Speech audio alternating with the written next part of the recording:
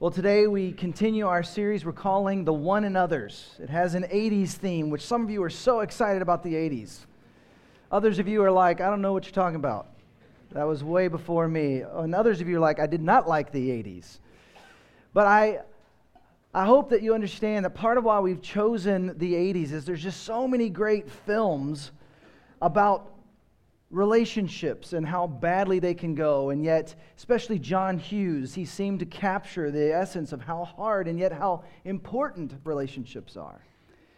And so we're looking at this idea of the one another's. There are 50 times in the Scripture that actually God calls us to serve one another, or love one another, or teach one another, or encourage one another, and there are 50 of them. Now, this is not a 50-week series, but instead, we've just taken a few and combined some of them, and really we want to give you the essence of what creates healthy relationships. See, God created us needing community, and you and I can actually become who He's created us to be in the context of a community that accepts us, embraces us, encourages us, and even challenges us. And I just want to encourage you, Gateway South, you are doing this so well. I am not the same. So many of us in this room are not the same because you've loved us, allowed us to come as we are, and helped us move forward. And if you're new to us, I just want to encourage you to jump all in.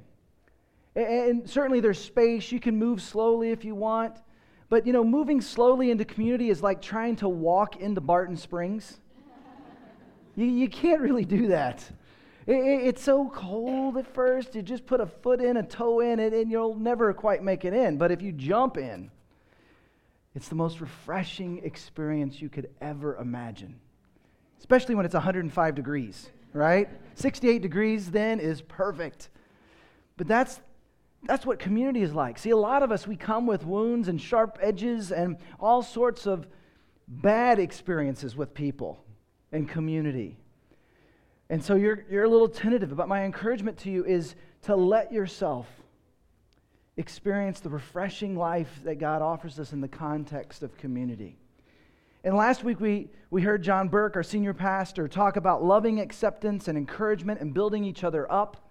This is the foundation, this is critical, that creates a safe space where we can actually be able to move forward, where we want to move forward. See, it gives us the chance to tell others that we are for them so that they can believe that God is for them. And you may have seen the A-frame in the back over here or in the lobby. There's 3 of them. These are filled with little pieces of paper, and I want to encourage you to pick one of these pieces of paper up. Read it as an encouragement to you, and then pray about who you can give it to as an encouragement to them. See, we need to develop these muscles of encouragement because we live in a world where that is not normal. We tear people down. We have to learn how to build others up. And if we're honest, in the midst of this, what we're really talking about is change. And we can be resistant to change. We become accustomed to our current circumstances, and we don't really want change. We resist change, but change is a natural part of life. Did you know that the human body, the cells in the human body are constantly being changed, replaced? The cells in our body are actually dying and being replaced. Did you know that the skin replaces itself each month? If it happened all in one night, we'd be like snakes. But it gradually happens over a month. Faster when we get sunburned, right? Our stomach lining changes every 5 days. The cells that make up our skeleton, we're changing our entire skeleton every 3 months. The cells in our cheeks actually change 3 times a day. Within 5 to 7 years, our entire body is replaced by new cells. Change is natural, and yet we resist, especially when it comes to spiritual change. When it comes to the work needed for emotional change and relational change. When I moved here, I was amazed at how many of you are long-distance runners. You run marathons. I have a friend who literally, on his 50th birthday, ran 50 miles from the town of Bryant to the street of Bryant. And that doesn't sound like a celebration to me. I know some of you swam like 100 laps. Some of you work out like really hard, so hard that when I tried to work out with you, I couldn't come back the next week. And you can't just get there. You can't just try to run a marathon. You can't just try to swim 100 laps. You actually have to train for it. Trying isn't what gets you there. It's the training that gets you there. And the same is true when it comes to our spiritual life. It requires training. It requires effort. You can say on this day, I'm going to be a more loving person. But inevitably, someone's going to get in the way and ruin that. They make it hard to love. Maybe it's waking up the kids, trying to get them to school. Which, by the way, school starts tomorrow, parents. Does that make you excited? Are you too tired to even whoop after a long summer? Maybe it's when you get to work. You're loving everyone around you, even in traffic, but then you get to work. And then there's that dude that always messes things up. Or maybe it's when you get home and it's that roommate. Throughout the day, there will always be reasons that you just won't be able to love, especially if you don't have a practice and learn how to love. Or maybe it's that joy. Or maybe it's that peace. You just wake up and decide, today I will not worry at all. And then something inevitably will happen.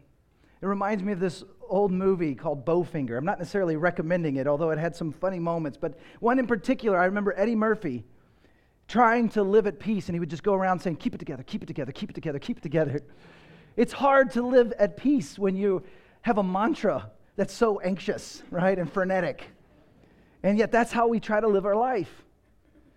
But we can actually put into practice things that will actually change our perspective, our habits, our automatic responses, so that we can actually begin to live the kind of life that we desire, that God wants for us to live.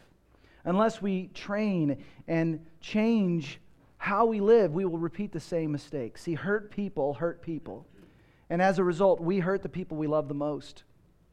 We disappoint our spouse.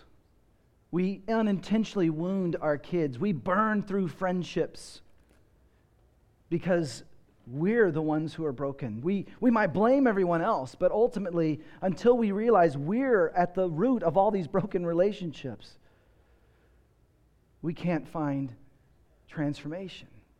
See, that's actually the beautiful part about disappointment. Once you are aware of disappointment, it actually is the path towards hope. Because once you are aware that you have missed the appointment that God has for you, you have missed the life that God has appointed you for, then you can be in a position to get help. See, one of the marks of maturity is knowing when to ask for help. See, deep down we know we have more potential than this, that there's more to life than this. And so I'm going to give you two ways, two basically training exercises to help you become who God's created you to be. The first is challenging relationships. Actually create friendships with people who are willing to say the hard things and you're willing to hear the hard things. The other is spiritual exercises. But first, challenging relationships. We need to be intentional about putting ourselves into right relationships to help us grow and change. Listen to this passage from 1 Corinthians 15. Bad company corrupts good character. Have you surrounded yourself with people you want to become more like? Have you been intentional about, during your week, creating the kind of soil, the kind of environment that will allow you to bloom and blossom into the person that God has called you to be? See, that's what the church, what God's family can become in our lives. See, God is trying to teach us a new way to live. Our default is broken. But these one another's are the ways that we can relate to each other. And we talked about this last week. The foundation is beginning to realize that everyone is created in the image of God. We are God's masterpiece. And yet, we may be masterpieces covered in mud. And so this can be a community where you can be open and honest with where you're at, and we will help you become the masterpiece that God intended for you to be. But that only happens in the context of a loving community that accepts us when we're muddy, when we're messy. A place that encourages us, that builds us up. Listen to Romans 15. Therefore, accept each other just as Christ has accepted you, so that God will be given glory. Listen to that again. Just notice, how has Christ accepted us? Just as we are. We're actually following His example. Come as you are, grace-giving soil of acceptance. That's what we actually need to grow. That's why so many of us have been stunted in our growth. That's not how we have experienced others. Maybe even community has not been that way for us before. But the beauty of the message of hope that the Scriptures tell us, the beauty of what God has done is He came to rescue us, dying on the cross for our mistakes, our evil choices, our sins. And we are washed clean of everything we've ever done and everything we will ever do when we acknowledge we need His forgiveness. We need a new life. Yesterday I had a chance to baptize Jackson and Kirsten. It was this beautiful moment because baptism is symbolic of dying to the old life and being raised to walk a new life. But it's also symbolic of being washed clean. Listen to Hebrews chapter 10. It says this: by His death, Jesus opened a new and life-giving way. So let us go right into the presence of God with sincere hearts, fully trusting Him, for our guilty consciences have been sprinkled with Christ's blood to make us clean. When we ask for forgiveness, we are clean. See, sometimes our problem is we don't trust that we've been forgiven. We allow the darkness to continue to fling guilt at us and shame at us, and we hold on to the worst moments of our life that actually God has already moved past and forgiven. Why do we subject ourselves to others' judgment and condemnation? We don't need to fear others' judgment at all. That's why we say, no perfect people allowed. We don't pretend to be someone we're not. We don't pretend to be perfect. We accept each other as we are, and it's in that context that we can grow, because the one who was perfect loves us and offers us new life. So we can be transformed if we allow God and community to help us move forward. Listen to Hebrews 10. Let us think of ways to motivate one another to acts of love and good works. And let us not neglect our meeting together, as some people do, but encourage one another, especially now that the day of His return is drawing near. So you continue to hear in the Scriptures, accept each other, encourage each other, challenge each other, work hard, think hard to motivate. I wonder, are there people in your life you pray for, that you ask God for words that you might motivate them, encourage them, spur them on? Do you have people in your life that are praying for you that will come to you and share with you ways to help you move forward? See, that word motivate comes from the Greek word proxusmos, which sounds a lot like proximity. You have to have people in your life that you know well enough and that know you well enough to have this kind of experience. So you can't apply the one another's of Scriptures if there are no others in your life. That's what's so important about serving others with others. That's why we create spaces. You could come 30 minutes early every week, or come to one service and serve and be a part of another service. Some people do that by serving in the morning with kids and coming at night at 6. We create those spaces because it's in serving others that you finally get to know each other. And there could be one or two others that you serve with that become what we call spiritual running partners. Or maybe it's in your life group. Maybe you're a part of a group that meets weekly throughout the city. And in that group, there's one or two others that become these spiritual running partners. And for some of you who are not athletic or don't like to sweat, don't worry. These are running partners that don't run. These are people you do life with that know you well enough to speak the truth in love, that you actually value their input into your life. Do you have people that you're listening to or that you're motivating? Accept, encourage, and challenge. And in that order. See, some of us have been hurt because we've been a part of communities that didn't go in this order. They just challenged. They just rebuked. That's how they started. And actually what we see is that it was the self-righteous that Jesus would rebuke. It was the broken and wounded that He would welcome as they were.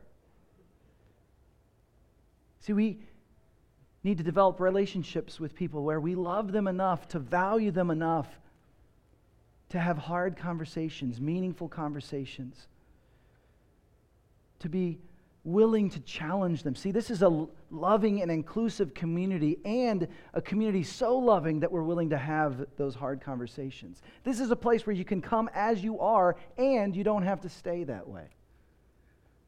When I was growing up, you know how kids we kind of grow at different paces. And one of the first things that are like adult size on little kids is our teeth. That's kind of when they transition from really cute to middle schoolers, right?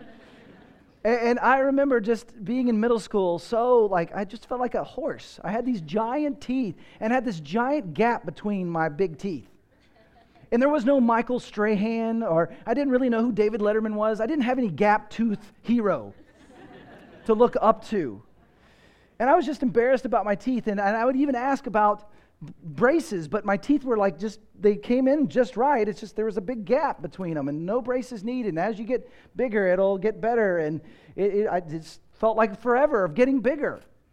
And I remember one day, I think it was in about high school, and I had lunch with my buddies, and we're having a good time, and then I'd go off to 5th period, and then 6th period, and then 7th period, and then I'd come home, and my mom says, "Eric, you got something between your teeth." And then I thought for a second, how many people have I talked to since lunch that did not tell me I had something between my teeth? We need people that love us enough to tell us, "Hey, there's something caught between your teeth." Before you go talk to one other person, you should check the mirror.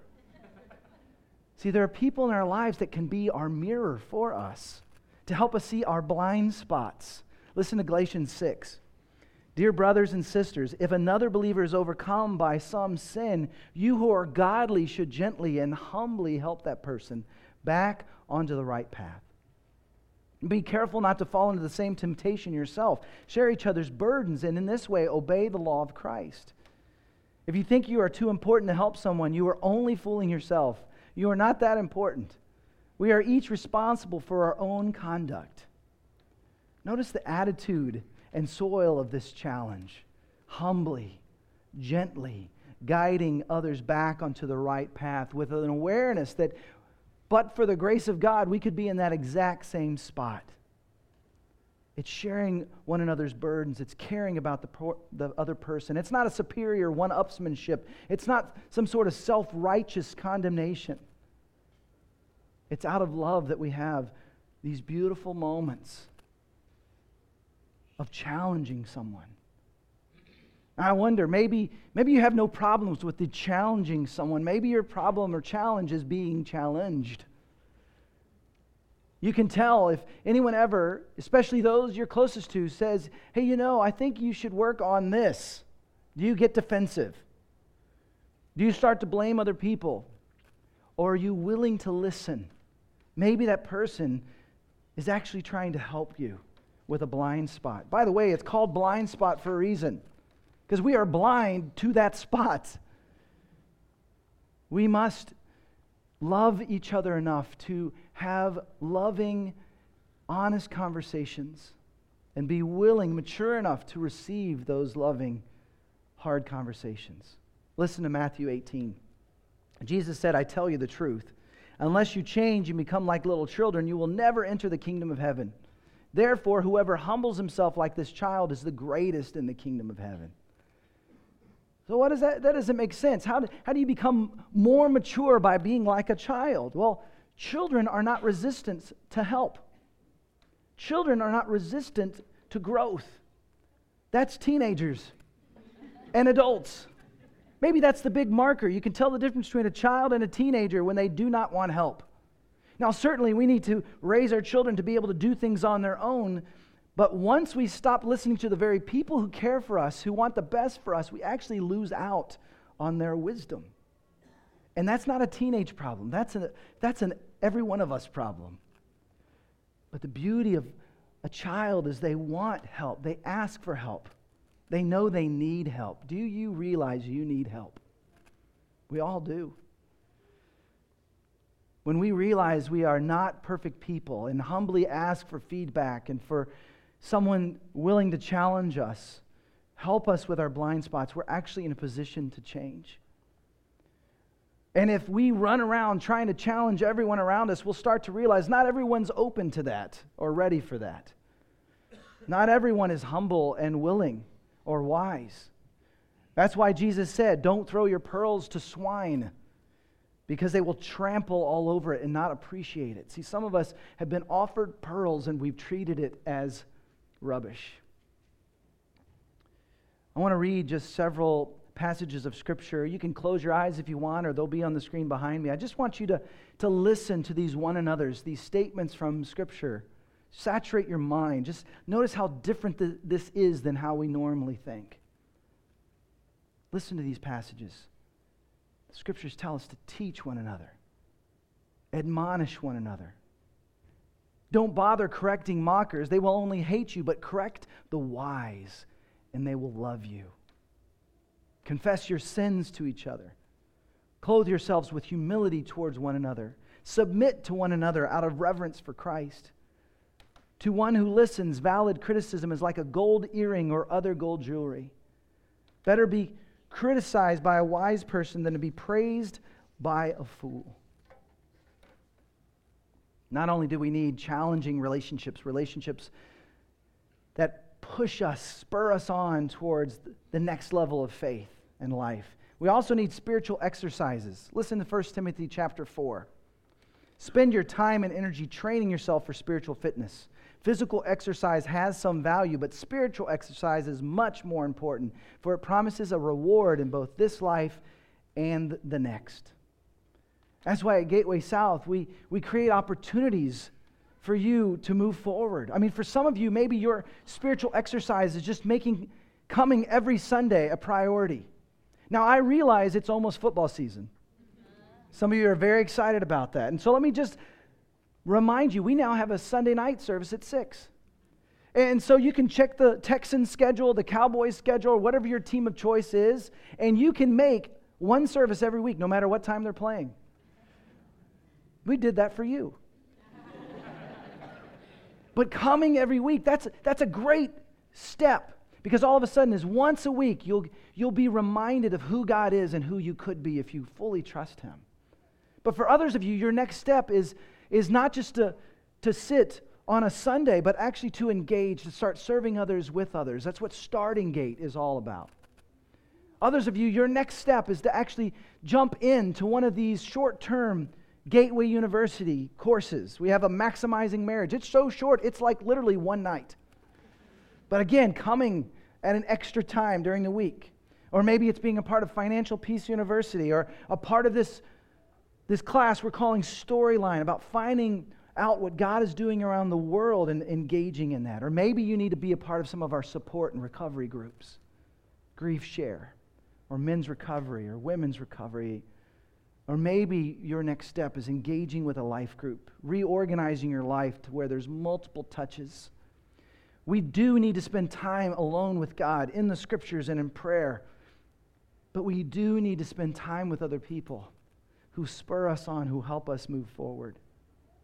Spiritual change is only possible when we work at it. There's this odd relationship, this kind of mysterious thing that's happening between us and God. See, God enables us to grow. He's actually the one who transforms us. But there are things that we have to do along the way.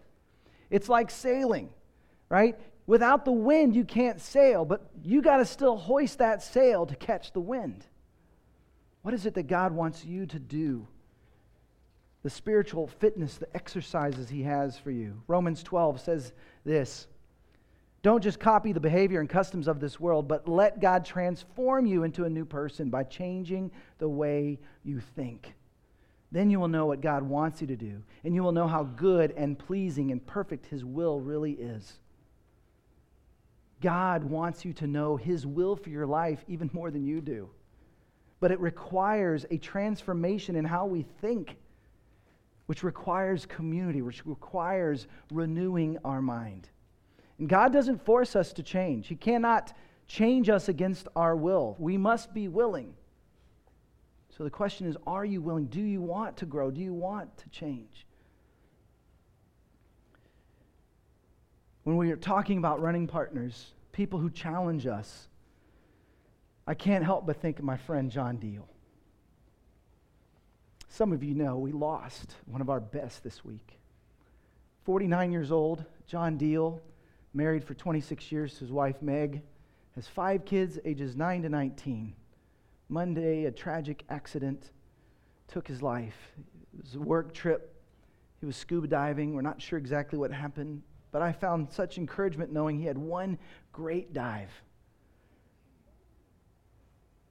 But John was one of these friends who challenged me. I would call him a running partner, but he's kind of not like a formal type of guy. So I don't know if he knew he was a running partner with me, but he challenged not just me, but many of us. In fact, many of you have been in their home. In fact, just out of curiosity, if you were new to Gateway, we invited you to dinner at John and Meg's house. I wonder how many of you have been in their home in the last several years? Several of us. And so, one of my favorite memories with John, not only how hospitable he was, but how he just called out the best in all of us. He challenged us to try something new. And I have a whole list of things I would not have done in Austin had it not been for John Deal. I mean, I went and saw some shows that we were not supposed to be in, but he was able to talk us into during South by Southwest. I went rappelling at Enchanted Rock. I went go-karting, which I would normally never do because it's kind of expensive. But he would just challenge us to try new things. I discovered this week that my son, the first car he ever drove was with John Deal, not with me. But one of my favorite experiences with John, it was right after the drought, and we had all this rain. And if you know, the green belt is normally dry, bone dry, but now there was a river flowing through it. And I shared this story yesterday at the celebration of his life, and it was just such an amazing experience because John calls me up and says, Eric, why don't you bring Caleb? Me and Henry are going to ride the river. And I was like, sounds great. So I show up, and he's got these inflatable $25 rafts from Walmart. And then he hands us bicycle helmets. And I thought, I don't think these are like rapid certified like helmets and boats. But I was ready to try it. And so I got my phone, I put it in my pocket. He's like, no.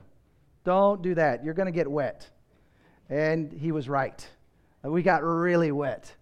But we were having such a great time. We were going down this river, and all of a sudden we come to a fork in the river. And John was out front, and he shouts out, go left. Then he disappears off to the left, and I hear, go right, go right.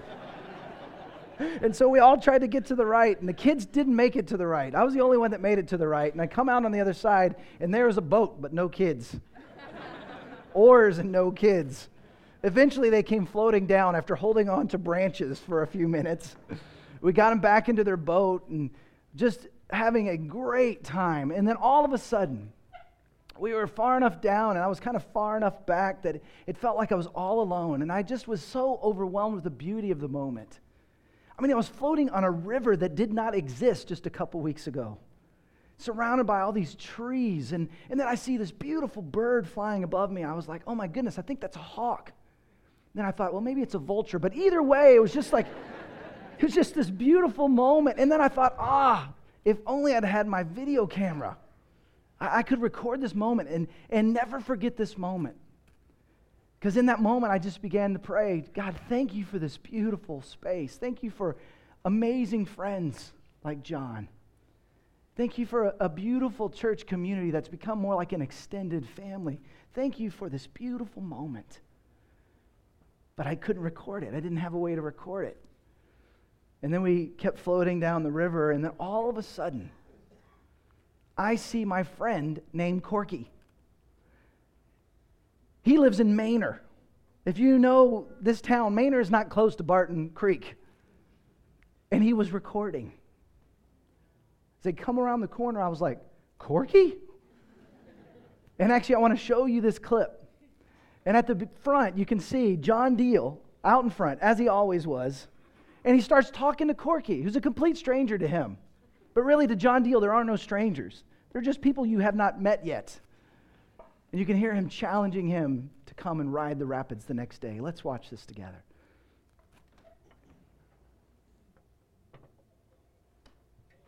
Good.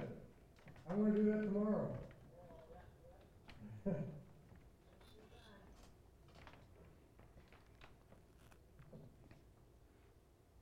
I think this is it. The perfect time to go tubing on Bryant Creek. I'm going tomorrow. Yes! Looked pretty good in that bicycle helmet, huh? What's funny is right after that, we came up to what's, I guess, called the Triple Falls, and we hit every single rock along the way. And actually, my boat popped. And so eventually, we got Caleb into my boat and Henry into John's boat. It was one of the greatest memories I have with John. And I like to think that God, for some reason, told Corky, who lives in Manor, to go record at Barton Creek so I would have this memory. See, I like to think that sometimes God does little things like that to remind us of how much He loves us so that we can trust Him when things are hard. Sometimes life is really hard. And I just want to, for a second, so many of you have asked, how can we serve this family? How can we help them through this? And I just want to say, so many of you did so much even in this last week. Just the reception yesterday after the celebration of life, we actually lovingly referred to as the John Deal experience. Because there were so many ways that He impacted our lives, and several of you made food, and we literally created what we called a crowded house. It was the biggest crowded house we've ever had. The other thing that's been so remarkable is we've had these dinners month after month, and for some reason this summer I just felt compelled, like, what we do at the Deals, we should do all over Austin. And so there are 11 neighborhood dinners happening at the end of this month and early next in your neighborhood. And maybe as a way to begin the fall, maybe your next step is to engage in community. Just go have dinner with people who live right near you. There's one downtown. There's one up in Allendale. There's some in Dripping Springs and Buda and all around South Austin, starting this Thursday. Just go to your newsletter and click on the dinner table and follow. And if the one that's nearest you is on a night you can't go, then choose another one close. Let's just share a meal together. Let's just get to know each other. Some of you have asked, how can we serve? Well, maybe that's the way. Maybe opening your home, getting connected. Maybe it's being in life group. Maybe it's becoming a life group leader. We've lost one of our best. Whatever your next step is, I'm telling you, the world, and it's broken, and it's messed up, and it's mean, needs us to become the best version of who God's created us to be. So I want to challenge you. I want to encourage you not to let this fall come and go, but to take advantage of this new season, to do something new, to engage in a way you've never engaged before, and you will be better for it. The world will be better for it.